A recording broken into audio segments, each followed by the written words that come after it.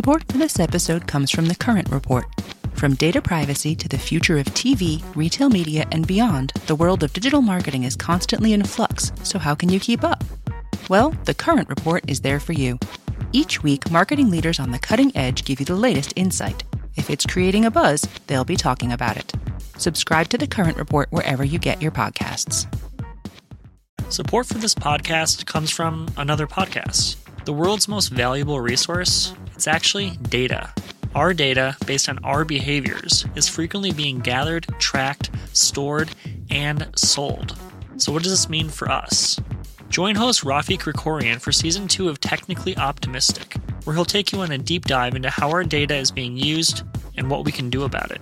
From social media feeds to foundational human rights, Krikorian leads us into territories both familiar and unexpected, with openness and genuine curiosity. New episodes of Technically Optimistic drop every Wednesday. Listen now wherever you get your podcasts. Hello and welcome to Decoder. I'm Nilay Patel, editor-in-chief of The Verge, and Decoder is my show about big ideas and other problems. This week, my guest is Chuck Todd, the political director at NBC News and moderator of Meet the Press, the longest-running television show in the country. Seriously, Meet the Press started in 1946, and Chuck is only the 12th moderator the show's ever had. And as streaming upends television, he's doing what you'd expect, expanding Meet the Press from a single weekly show where he interviews politicians to an entire roster of formats across platforms. There's Meet the Press Daily on MSNBC, Meet the Press Reports on the Peacock streaming service, and of course, a Meet the Press podcast. Chuck and I talked a lot about how streaming and direct distribution has changed TV news, and what the purpose of a show like Meet the Press really is in an environment where politicians can reach audiences directly whenever they want. And we talked a lot about the fractured news and information landscape, and how he's thinking about his responsibility as one of the last media gatekeepers to exist. Politicians often lie, but right now, the Republican Party is pretty committed to some very serious lies about the sanctity of our elections. It feels like something very important has changed, and I wanted to know how Chuck thought about his role and the role of the media overall. A lot of people don't trust the media anymore, and I was curious if Chuck had any ideas for how to fix it. One quick note, I always tend towards over-disclosure on this stuff, so I will remind you that Comcast and NBC are investors in Vox Media, the parent company of The Verge, and that I am a CNBC contributor, but none of that had anything to do with this conversation. Chuck is out promoting his new streaming show, and I thought it'd be interesting to talk to him, so here he is on Decoder. That's that. Oh, and Chuck was recording from a hotel room near where the Blue Angels were practicing, so you might hear a jet or two go by. Just go with it. All right, Chuck Todd, moderator of Meet the Press and political director of NBC News. Here we go.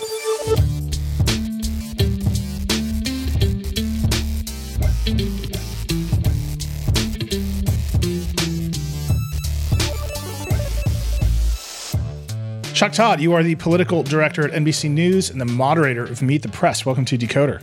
Thanks for having me. Long-time listener, first-time call. I love it. There's a lot to talk about. You've got some new streaming products. You've got a new extension of Meet the Press on Peacock, which I want to dive into. Mm-hmm. I want to start with a very dumb question. Okay. Meet the Press is the longest running show on television. It started in 1947. Right. Why is it called Meet the Press? Because it was a press conference. And I believe the voiceover at one point said, America's press conference, because we didn't have White House briefings in 1947. We didn't have Pentagon briefings in 1947. We didn't have State Department briefings in 1947. So the initial premise of the show, besides marketing a magazine called the American Mercury Magazine, which is they developed the show and its sole sponsor was the American Mercury Magazine, which Mr. Spivak owned. Martha Roundtree is the first moderator, but Lawrence Spivak sort of kind of owned the show and owned this magazine. The show was started to promote the magazine, ironically. The magazine doesn't exist, but the show still does. Shout out to marketing departments out there. You never know, your work may outlast the product you were promoting. But the idea was just that. They invited different members of the press corps. That's who made up the panelist of questioners. And you invited a newsmaker on to take those questions. And at the time, there wasn't anything like it.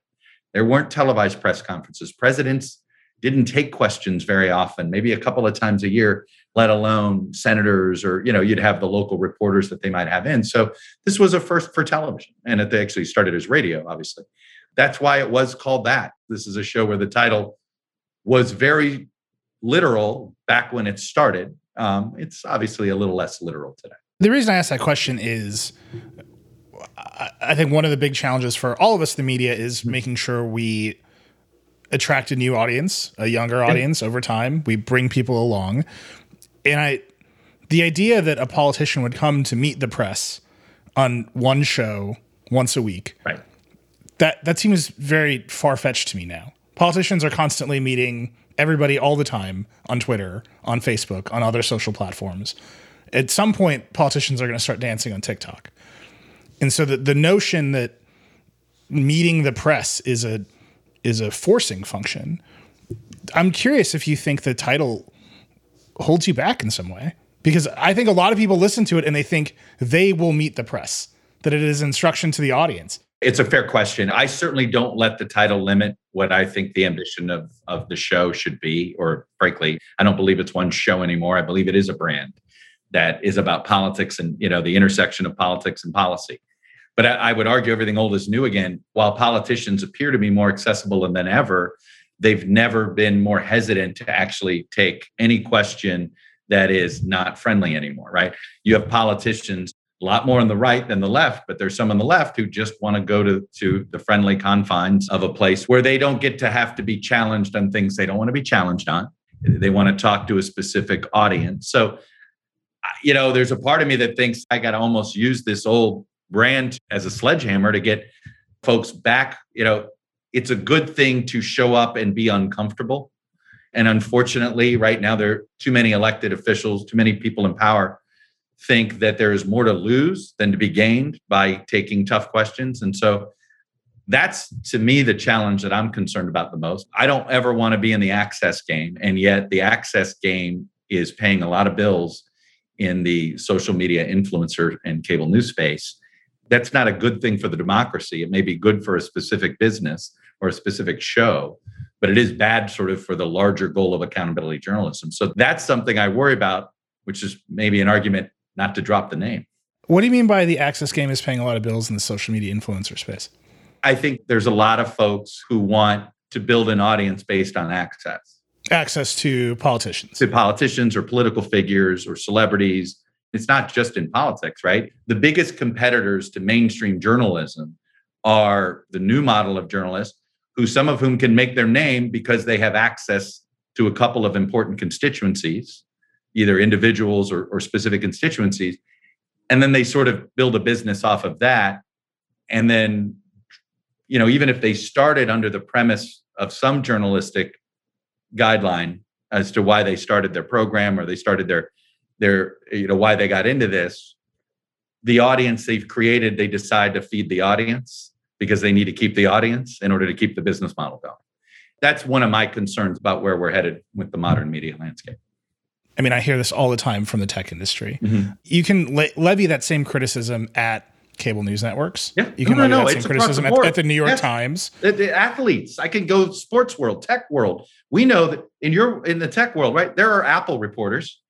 They don't work for Apple, but you know who they are, right? Yes. Yeah, you get my drift. And no, I mean I know there are some folks in our ecosystem who it feels like sometimes their job is to carry water for Apple. Yeah. That said, right, the Verge exists in the center of that ecosystem, and there's lots of other big publications in that center of that ecosystem. Do you think Meet the Press exists in the center of the political ecosystem in the same way? Our job is to. I'll let others decide whether we are, but I think my argument is we're a credibility play, right? We've got to be seen as credible in the mainstream media. It's not about being down the middle. It's about being credible with facts, honest about how we're covering politics. I always say I cover politics as it is, not as I wish it were. That doesn't mean I'm not going to cover ideas that might make things better in some form or another. And that's why, what we're doing on Meet the Press reports and things like that. And part of my sales pitch to somebody to come on the show is, hey, you're more credible if you take uncomfortable questions. And I even say, and you know what, if you don't even like it, you can just crap on me in the interview if you want with the social media friends. I don't care, right? I do think that's something else that separates what we do than what others do is I don't care if I'm liked. Now, I say this, and of course I care if I'm liked, right? I'm a human being, but I can't really do this job if I'm more concerned about whether I'm offending the person I'm asking a question to, rather than asking the question that I think needs to be asked. So that is the world we have to exist in. Why is The Verge a credible place for me to find out what's happening in the tech world that's real and what's a pump and dump? Over time, you guys have got the credibility that says, okay, when you're reviewing a Samsung product, you're reviewing it on the merits, not because they're an advertiser or a potential advertiser, right? I'm working in the same way. I'm working in the same world. That's what I got to be pitching. That's what I've got to be presenting. That's what I've got to be selling, if that makes sense. It does make sense. Actually, that it brings me to kind of an interesting point of comparison and something I think about a lot with The Verge. We were explicitly founded 10 years ago and have held on to the idea that people come to The Verge for personalities, for us. Dieter Bohn is our lead reviewer. He reviews all the things. People trust him. They like him. But one piece of that puzzle is he is making explicit subjective evaluations of products. And you can trust him or not. You can agree with him or not.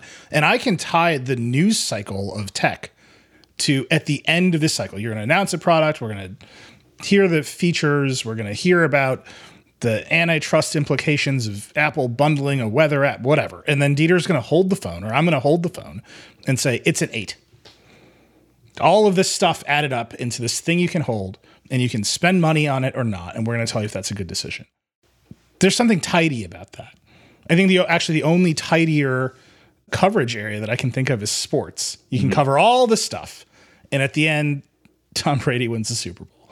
And it's just going to keep happening until somebody else wins the Super Bowl. It's not the case in politics. There are elections, but the policies themselves don't resolve into tidy moments where you can say that person told me the truth about what their policy objective would do, or this person had a great idea and it failed in the market of policy ideas. How do you bring that to a resolution? Because I think that's, to me, one of the reasons the more partisan journalists are succeeding right now is that they're constantly telling a narrative, and that narrative comes to endpoints. Whereas I think kind of traditional journalism doesn't allow for those endpoints. I take your point. Now, I would say this, the political marketplace does reward folks who eventually were proven right. Barack Obama, is he president of the United States without having a demonstrable speech where he came out against the Iraq War? He was able to show his judgment. He came out against it in 2002. There was proof he came out against it in 2002. It was about the closest thing I could think of when you were going with your question. Yeah. I'm like, all right, what can I think of? And I'm like, well, the Iraq War in hindsight, right? Here's one of these subjective. But let me challenge you right back. I would argue, the Iraq War to me is like a formative political moment. No doubt. Right? I was in college. My friends are protesting. They're getting arrested on Lakeshore Drive for protesting. It felt like everybody in the country under the age of 25 knew it was stupid. And then the media at the time, which was not the internet media, just the big broadcast media, was like, we're doing it. We're just charging after it. And now I feel like I'm going to be paying for the Iraq War for the rest of my life in some way, right?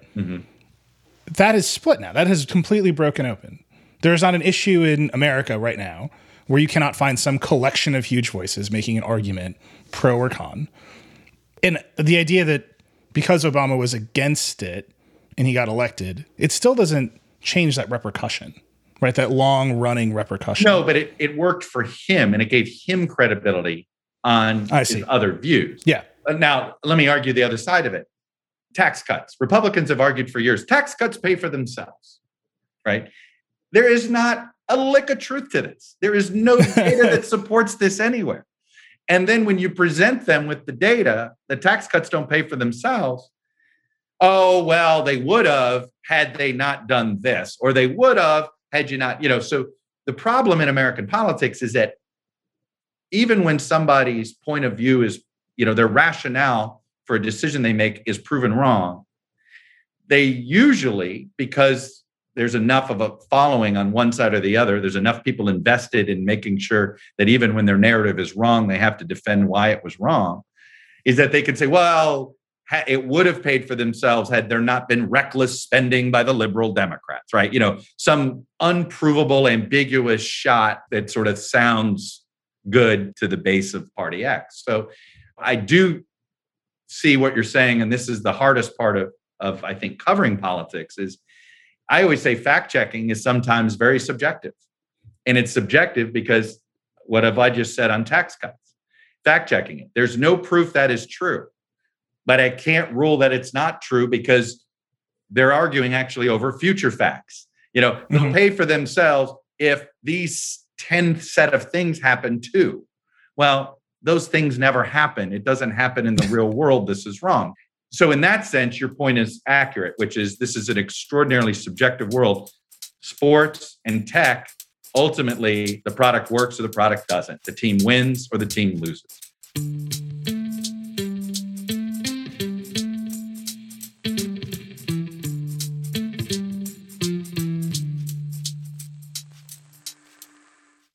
Support for Decoder comes from Mint Mobile. Imagine you're at a very fancy, expensive restaurant. And as you're browsing the menu, wondering how you'll afford anything on it, you notice the filet mignon is a mere $10. At first you think jackpot, but then you immediately think, wait, what's the catch? Now, what do suspiciously cheap steaks have to do with your cell phone bill? Well, we're used to seeing quote-unquote great deals from overpriced wireless providers, and also thinking, what's the catch? But with Mint Mobile, there is no catch. For a limited time, their wireless plans are just $15 a month when you purchase a 3-month plan. You can get this new customer offer and your new 3-month unlimited wireless plan for just $15 a month. Go to mintmobile.com/decoder. That's mintmobile.com/decoder. Cut your wireless bill to $15 a month at mintmobile.com/decoder. $45 upfront payment required, equivalent to $15 a month. New customers on first 3-month plan only. Speed slower above 40 gigabytes on an unlimited plan. Additional taxes, fees, and restrictions apply. See Mint Mobile for details. This episode is brought to you by State Farm. You've heard it before. Like a good neighbor, State Farm is there. But it's more than just a tagline. Because State Farm agents are small business owners themselves who live and work in your community.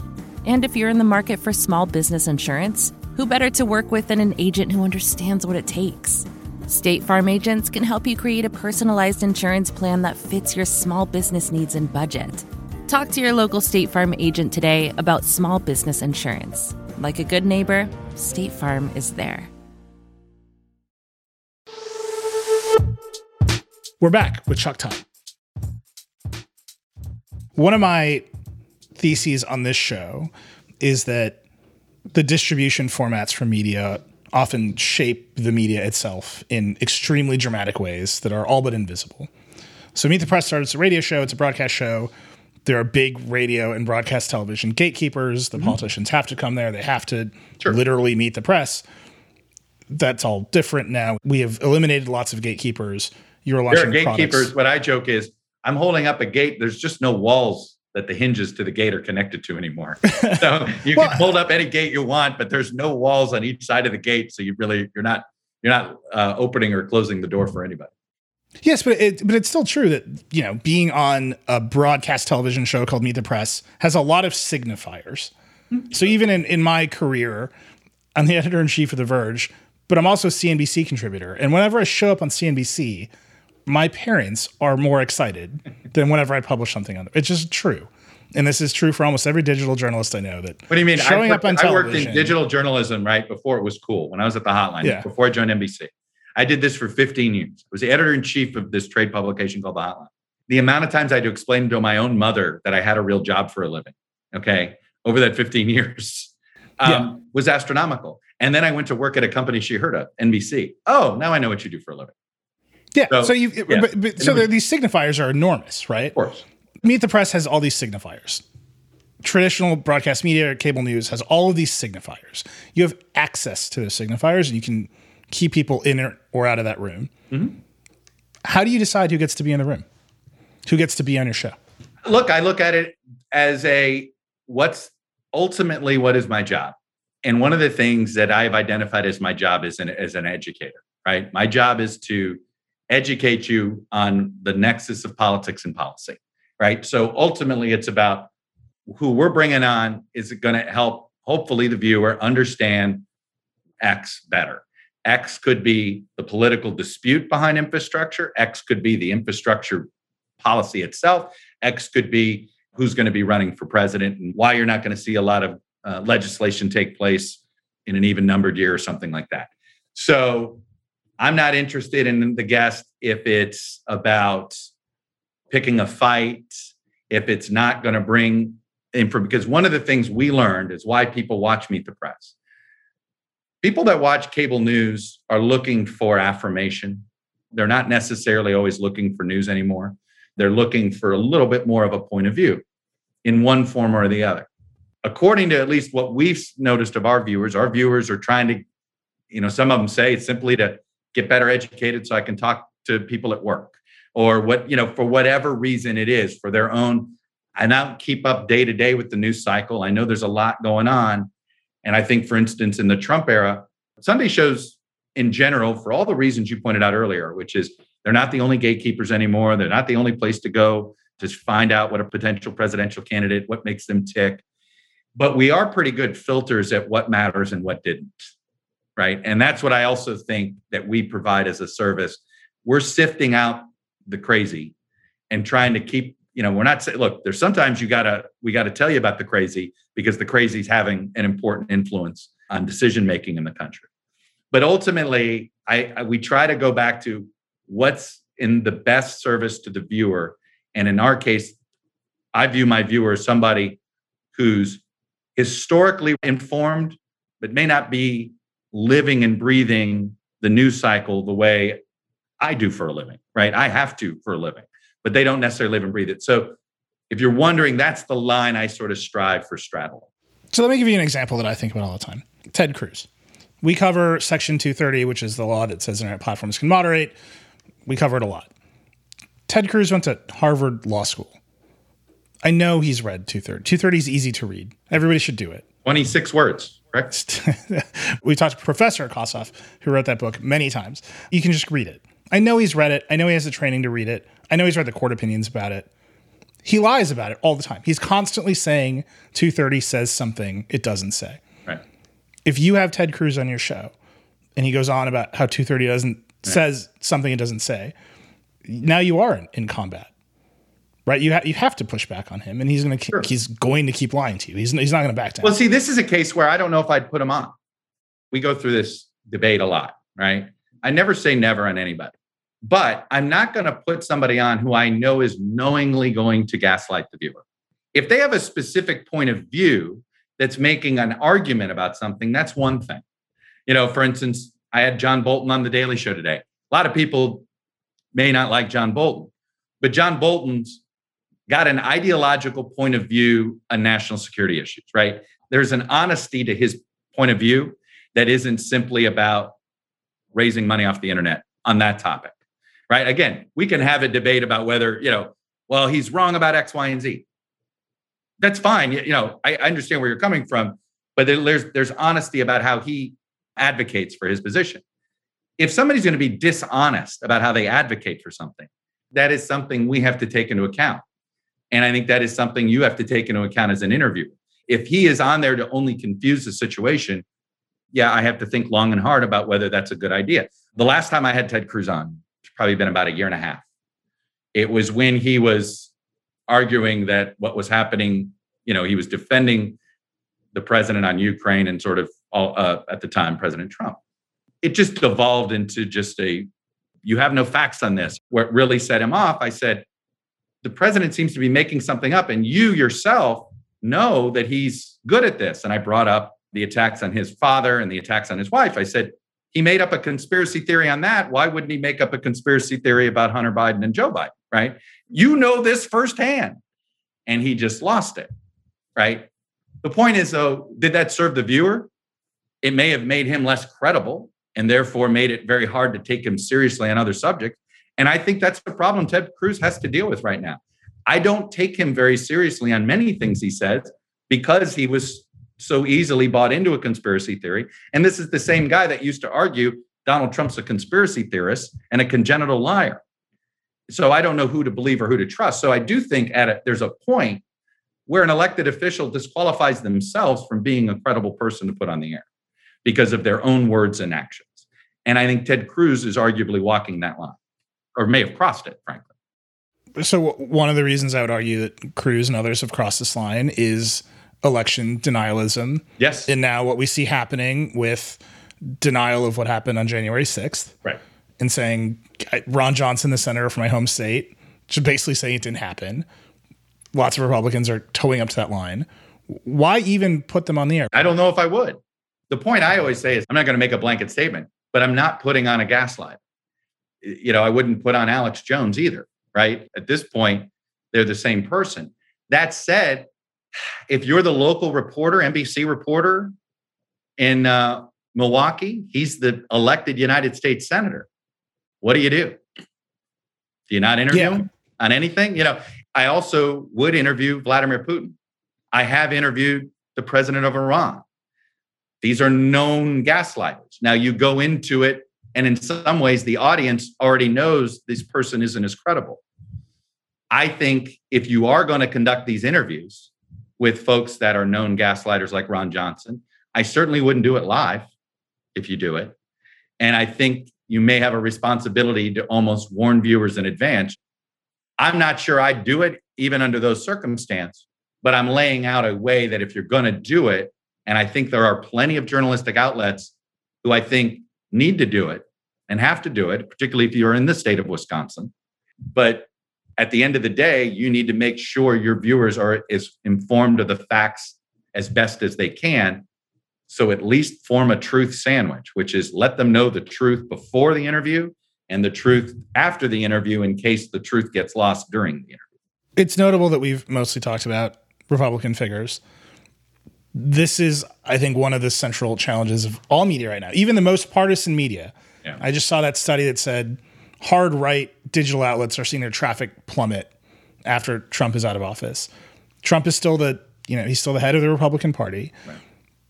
But the Republican Party is increasingly divorcing itself from a shared set of facts. Right? It's just going somewhere else. A show like yours, even a show like this one, is sort of premised on the idea that there are trade-offs and you can make them and we can have this reasoned debate. There are compromises, right? You meet somewhere between the 35-yard lines. Yeah.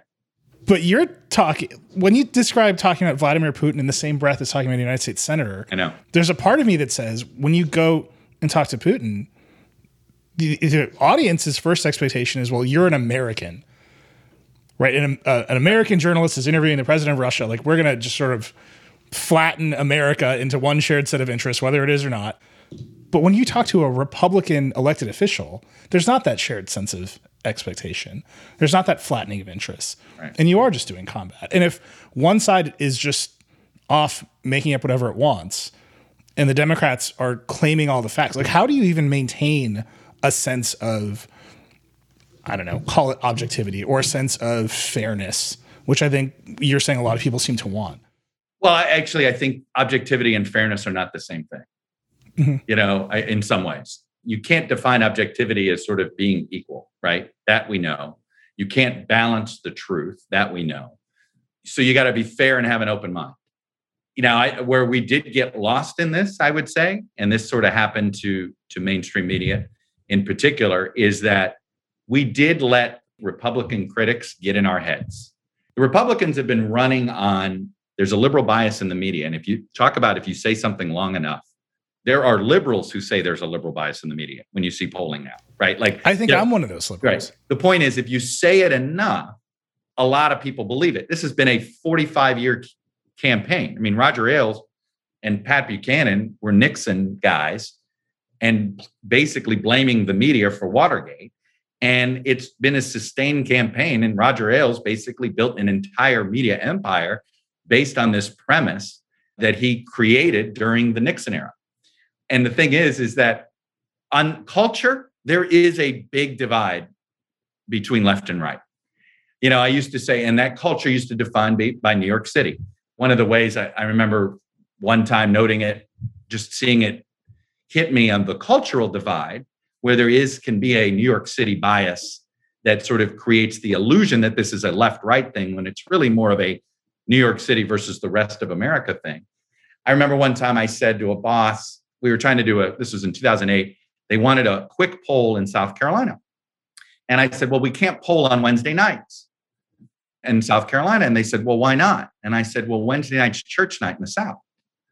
And they said, well, what do you mean? I said, in a lot of Southern Baptists, and this is just around the South, and if you're at all familiar with some of the more evangelical communities, and in the South, it's much larger than in place. There's a strong evangelical community in your home state of Wisconsin, but not nearly, as big as in a place like South Carolina. So literally, Wednesday night is church night. You're not going to get any, particularly if you're interviewing a Republican primary, you're not going to find any voters that night in a poll. If you're calling them on the phone, calling on cell phone, whatever, they're going to be at church. Well, this was news to folks that I work for in New York. They'd never heard of this. And that's a cultural sort of disconnect, right? That's cultural ignorance in that sense, right? You don't understand that. That didn't make the NBC biased against religion, right? Biased against Christianity. They were just uninformed about sort of a cultural phenomenon that, hey, Wednesday nights is church night in the South. Ailes always had success in selling this liberal bias because on a handful of things, guns, and I'd argue religion, there is a big difference between the cultural sensibilities of people that work in our industry. I call it, there's sort of 4 cultural centers in America, right? For entertainment, it's LA. For tech, it's essentially San Francisco. For finance, it's New York and media. And then DC for politics. All 4 of them, though, have a common cultural identity when it comes to perhaps religion, when it comes to some sort of the cultural norms. And so a guy like Ailes exploited that, right, really well over a long period of time so that they could say, hey, that proves there's a liberal bias, when really this was just sort of more of a urban-rural divide, not a left-right divide. But now the Republicans have sort of subsumed all of this and it's turned into this. We should have fought back better in the mainstream media. We shouldn't have accepted the premise that there was liberal bias. We should have defended, no, we're stuck in our bias is facts. I hear the attacks on fact checkers where they fact check Republicans 6 times more than they fact check Democrats. Yeah, perhaps the Republicans are being factually incorrect more often than the Democrats. So my point is that we ended up in this both sides trope. We bought into the idea that, oh my God, we're perceived as having a liberal bias. And I think for particularly the first decade of the century, I'd say mainstream media overcorrected, right? We bought into the Fox motto of balance. And it's like, Jesus, there's no balance being the truth. There's fairness. That's different than balance. And so in that sense, this is why we're in this defensive posture today. How do you get out of it when you are also competing with Netflix and TikTok and Fortnite? Right. I mean, you are launching new products. Right. Well, that's the way to do it. Digital products. I look at it this way. I think Meet the Press has a credible brand. I think when people hear Meet the Press, I think they think it's something serious, something about politics, something about policy. So you hope with that comes an open mind to watch what you do with maybe less of an ideological lens.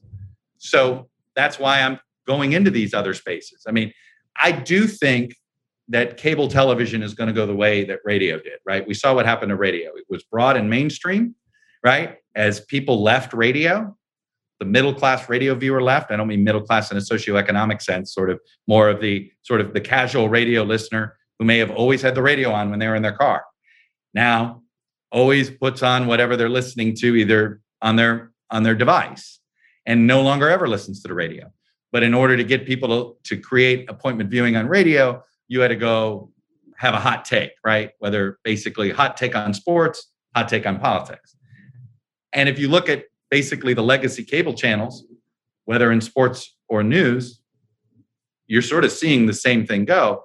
The thing that you got to be leery of, and I'd say this with my own producers all the time, just because something is hot in the cable news universe doesn't mean it's a relevant topic that we ought to spend a lot of time on. Hence critical race theory. Critical race theory, is it a real issue? or is it a manufactured issue on the right? Well, eventually the answer to both questions may be yes, but I'm not sure Meet the Press should be giving it extra oxygen, because I do think it means something when we delve in on an issue. There are going to be more and more of those issues that I think create these dilemmas for those of us that are not in the partisan space, because the partisan space, you want to get a lot of likes or even attention on social media, have a hot take on critical race theory right now, right? Left or right. Create a hot take, you can get attention. So somebody might advise me, well, hey, you want to get extra eyeballs, why don't you do that? And I'm like, but to what end? Right? I mean, some of us have to sort of have some affinity for wanting to do the best we can at correctly informing folks on the issues they really need to know about.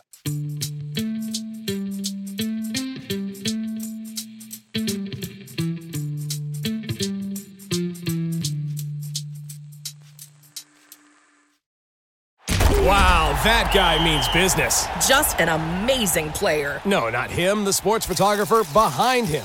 What? He has a business bank account with QuickBooks Money where he earns 5% annual percentage yield, so he's scoring big on and off the field. You might even say he's the MVB. MVP? The most valuable business. Making your money work harder. That's how you business differently. Intuit QuickBooks. Banking services provided by Green Dot Bank. Member FDIC. Only funds and envelopes earn APY. APY can change at any time. Support for this podcast comes from Constant Contact. If you're a business owner, you already know that it's really, really hard to cut through the noise of everyday life. If you want to connect with your customers, you need to break through the noise. You need Constant Contact. Constant Contact is a marketing platform that makes it easy to reach new audiences, grow your customer list, and connect over email, text, social media, and more. Whether you're a marketing guru or just learning the ropes, Constant Contact offers writing assistance tools and automation features that make it simple to say the right thing at the right time. So get going and start growing your business today with a free trial at ConstantContact.com. Just go to ConstantContact.com right now. Constant Contact, helping the small stand tall. ConstantContact.com.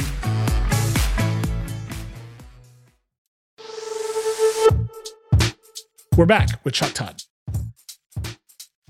As you make digital products and you have a podcast and a newsletter and Meet the Press reports on Peacock, and some of them end up on the NBC website, the lesson of digital is that finding big niche audiences is far more successful than trying to have a big general publication or show. Meet the Press is supposed to be a big general show. I would argue that because of the Republican Party's slide into fantasy land, the premise of that big general show is being challenged. You are correct. Because abstractly what you're doing is you're trying to have some debate with the Democrats, and then you're saying to all the Republicans, I think you're lying. Like, that just seems like a hard thing to solve while maintaining the appearance of fairness as they continue to slide into fantasy land. And then on the internet and digital, you've got to go find big tranches of audience that want you, right? You are competing with YouTubers who are not shy about feeding that algorithm in various ways. How do you manage that tension? You are correctly identifying something that I struggle with internally myself, because I don't think we should be celebrities in the news media. But as you point out, sometimes the personal is the draw. Well, it's trust. I think if you want to, the positive spin is that you want people to trust you. That's right. And I do think that that's certainly what you want to establish. I am hanging my hat on a couple of things, particularly with Gen Z. I think it's the partisan media that has created the larger trust problem we have in media, right? The biggest media outlet on cable is the least factually correct, Fox News. So I always sit there and say, when people say, is the news media biased? It's like, well, the number one cable channel is the most biased news organization in America. So of course, most people are saying yes. And yet the right views that answer as somehow it's about us in the mainstream media, So it really is, I think, eye of the beholder. And unfortunately, cable news has done this. I'm hanging my hat on that Gen Z is a lot less ideological and a lot more realistic and There's a pragmatism. There's a pragmatism to the millennial generation that's come out in sort of frustration. It's sort of how we've covered things. I do think what I've said that I've changed how I do Meet the Press is I used to worry. I actually used to go out of my way to what I would call round the edges. I might explain away, well, that rhetoric sounds crazy, but here's why they say it. But suddenly that crazy rhetoric, which was used nothing more as a marketing tool for a politician X, is now gospel. So now we have a real problem. I just view my job as say what you see and let the chips fall where they may. And if you just simply say what you see, over time, people will decide, yeah, I trust how that guy sees things. I might not always agree, but he always sees it honestly. He comes about it from the same perspective every time. Look, we all have bias. Humans are biased. The second they're born, they had bias. So you've identified the correct challenge. It is a lot easier to be a biased commentator and get an audience, but you are limiting your audience, right? There's only a finite amount of world. I'm still betting there is some common middle ground that people are looking for. And when I say middle, I'm not necessarily saying the political middle. What I'm also betting, though, that I can't live in one medium, because the broadcast cable space is going to basically devolve into only being a place people watch live events, either live news events or live sporting events. And that's it. Everything else is going to be on demand, and you have to sort of get into their habit. If people want their politics via podcast instead of television, I got to be there. If they want it when they want it, and they want deeper breadth, they want more news magazine styles, fine. I've got that at Peacock. They want a long interview, I've got that. In that sense, that's how I sort of view this changing landscape is, all right, I got to be everywhere. I got to be platform neutral. I can't let the platform dictate what I do. I do think what you've identified earlier, in the same way we saw what happened with radio, right now, cable television and even broadcast television is letting the platform dictate how they do coverage right now, because they're desperately trying not to lose viewers. They no longer are in the how do we find new viewers. Yeah. I do want to hold out hope that I'm in the I want to find new viewers place too. Do you think you can take the broader, you're also the political director of NBC News. Do you think you can take the broader NBC News apparatus with you there? I think I asked this question because it feels like a challenge for every big mainstream media newsroom that, hey, this business might be going away. And we've got a new, much more demand-oriented business. People are going to tell us what they want and we have to deliver it. That's a big shift. Do you think you as the political director of NBC News can get the broader organization there? We've taken a big step in the idea that we're now dividing up by brand rather than by platform. So, it used to be we had a cable news person and you had a podcast person and you had a digital news person.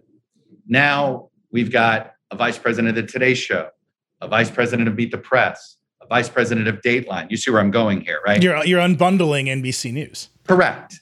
What CNN was in the 80s is what I think NBC News now is going to be in the world of streaming, right? This is where what is happening now, right? There's that, where I think more and more people go to an MSNBC because they want to know, why is this happening? And they may want that why from a more progressive perspective, or they want to get the why from Joy or the why from somebody else, even the why from me sometimes, who's not in there in the sort of traditional left-right mode, but maybe in that mode I'm saying.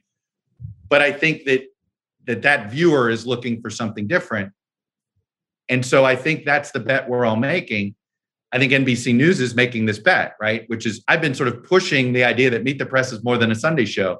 Well, now they've bought my, they've sort of bought what I was selling because they now reorganized. Look, we did it first with the Today Show. Today is its own brand. It is bigger than NBC News, and in some ways conveys more to the viewer, Today does, than NBC News does. It's a product of NBC News, but Today is its own thing. And that's what I think Meet the Press is.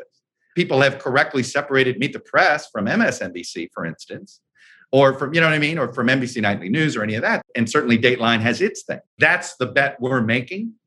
We're going to find out if it's possible to be a successful brand on multiple platforms, because the past says that, that doesn't always happen for everybody. I'm well aware of that. One more question, and then I want you to tell people where they can find all of your stuff, because that is ostensibly why you're on the show. You talked about a lot of platforms. Where do you feel where the distribution medium is having the most effect on what you make? Right? If you said TikTok, the answer would be, well, now all the videos have to be a minute long. Right? If you said YouTube, I would know that all the thumbnails had to be over the top with you like shaking your fist at a politician. What's the platform you're distributing on now that has the most impact on what you make?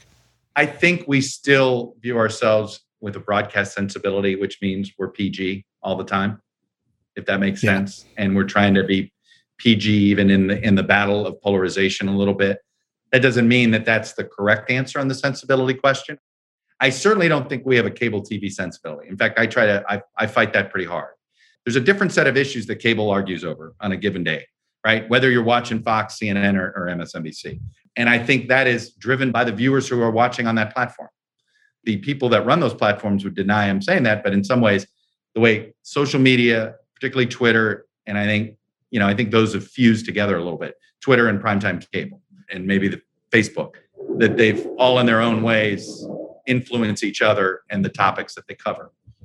As you can tell from my answers here, I'm desperately trying not to feel attached to one over the other, because I do think that if you do, and you worry about one set of viewers more than another set, then you're going to cater to that viewership.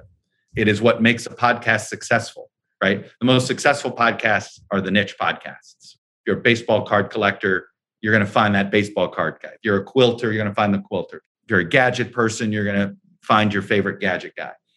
And in that sense, it makes sense that medium would dictate in some ways how deep you go on a specific topic. But as far as what's influenced Meet the Press, I'm a broadcast network, and our affiliates, they have a pretty powerful seat at our table. They decide when my show is on. They can decide whether they're going to carry it at 9 or 10 or 10:30. And it's not just me, it's that way with all of the news divisions. So, and all three of the major broadcast networks. So the affiliates, I think, are an underrated influencer on how we cover things on a Sunday show. But that is changing. You want to talk about a disruption that's coming. We've seen it already in local print media. It's inevitable. We're headed to a disruption in the world of affiliates. We just don't know what it looks like at the end, what that world looks like. It kind of looks like massive consolidation until one company owns them all. Well, it's obviously that is one thing that's happening. When you have multiple media markets, we'll have one company produce both the CBS affiliate and the Fox affiliate, or and they'll do literally the news will be done from one set that has the CBS logo, and then they rotate the set around and there's the Fox logo, and the people will be the same. The weather information is the same. At what point does that channel stop having two channels and they decide we're going to have Fox programming at 8, CBS programming at 9, our own programming at 10, in the same on-demand world we as viewers live in? I assume the affiliates, at least the stronger ones, are going to end up in that world too at some point. All right. I feel like we could go another hour on this. There's many more things to unpack, but I know we're out of time. Tell people about your suite of new products and where they can find them. Meet the Press Reports is obviously the thing that sort of sparked you even being interested in interviewing us, which is it's our streaming seasonal. Right now it's episodic on Peacock. We had a 8-season spring season. We're going to do another 8 to 10 episodes this fall. Look, it's a single topic, half hour. It's a deep dive. It's sort of a magazine show meets a documentary short. I make no apologies for borrowing a lot from Real Sports, the Brian Gumbel show, that I've always thought does a good job of not just telling you a story, informing you about something you didn't know you needed to know, but then unpacking it after and sort of digesting it. We've done everything from the new rise of athletes activism to another episode that I was really proud of, our season finale, which was America's next war. Where are we going to fight it? How does it, are we ready for it? I can tell you this, I learned a lot more about why we have a Space Force now than ever before, because there's a fear the next war is going to begin with a shutdown of satellites. It's things like that, the type of things that you don't always get to do on an every Sunday mode, that I think make for important gaps that need to be filled by us in the so-called mainstream media. That's great. How's it doing on Peacock? You know how that stuff's a black box. Here's what I can tell you. They want us to do more. So it's good. I'm amazed at the anecdotal I'm getting. I had a friend of mine wow, you had interviewed Alyssa Milano on Meet the Press? I said, well, that was actually on Meet the Press Reports. I was like so excited. They stumbled upon it. That's another thing that I was hoping for. So look, I've been very pleased with the response so far. That's great. Well, Chuck Todd, thank you so much for coming on Decoder, for getting into the dirt on the questions. I really appreciate it. As I said, long time, first time. So it's good to actually now be a contributor. Thanks again to Chuck Todd for taking the time to talk today, and thank you for listening. I hope you enjoyed it. As always, I'd love to hear what you think of Decoder. You can email me at decoder@theverge.com. Hit me up on Twitter. I'm @Reckless. If you like the show, please share it with your friends and subscribe wherever you get your podcasts. Decoder is a production of The Verge and part of the Vox Media Podcast Network. Today's episode was produced by Creighton D. Simone, Liam James, Alexander Charles Adams, and Andrew Marino, and edited by Callie Wright. Our music is by Breakmaster Cylinder. We'll see you next time.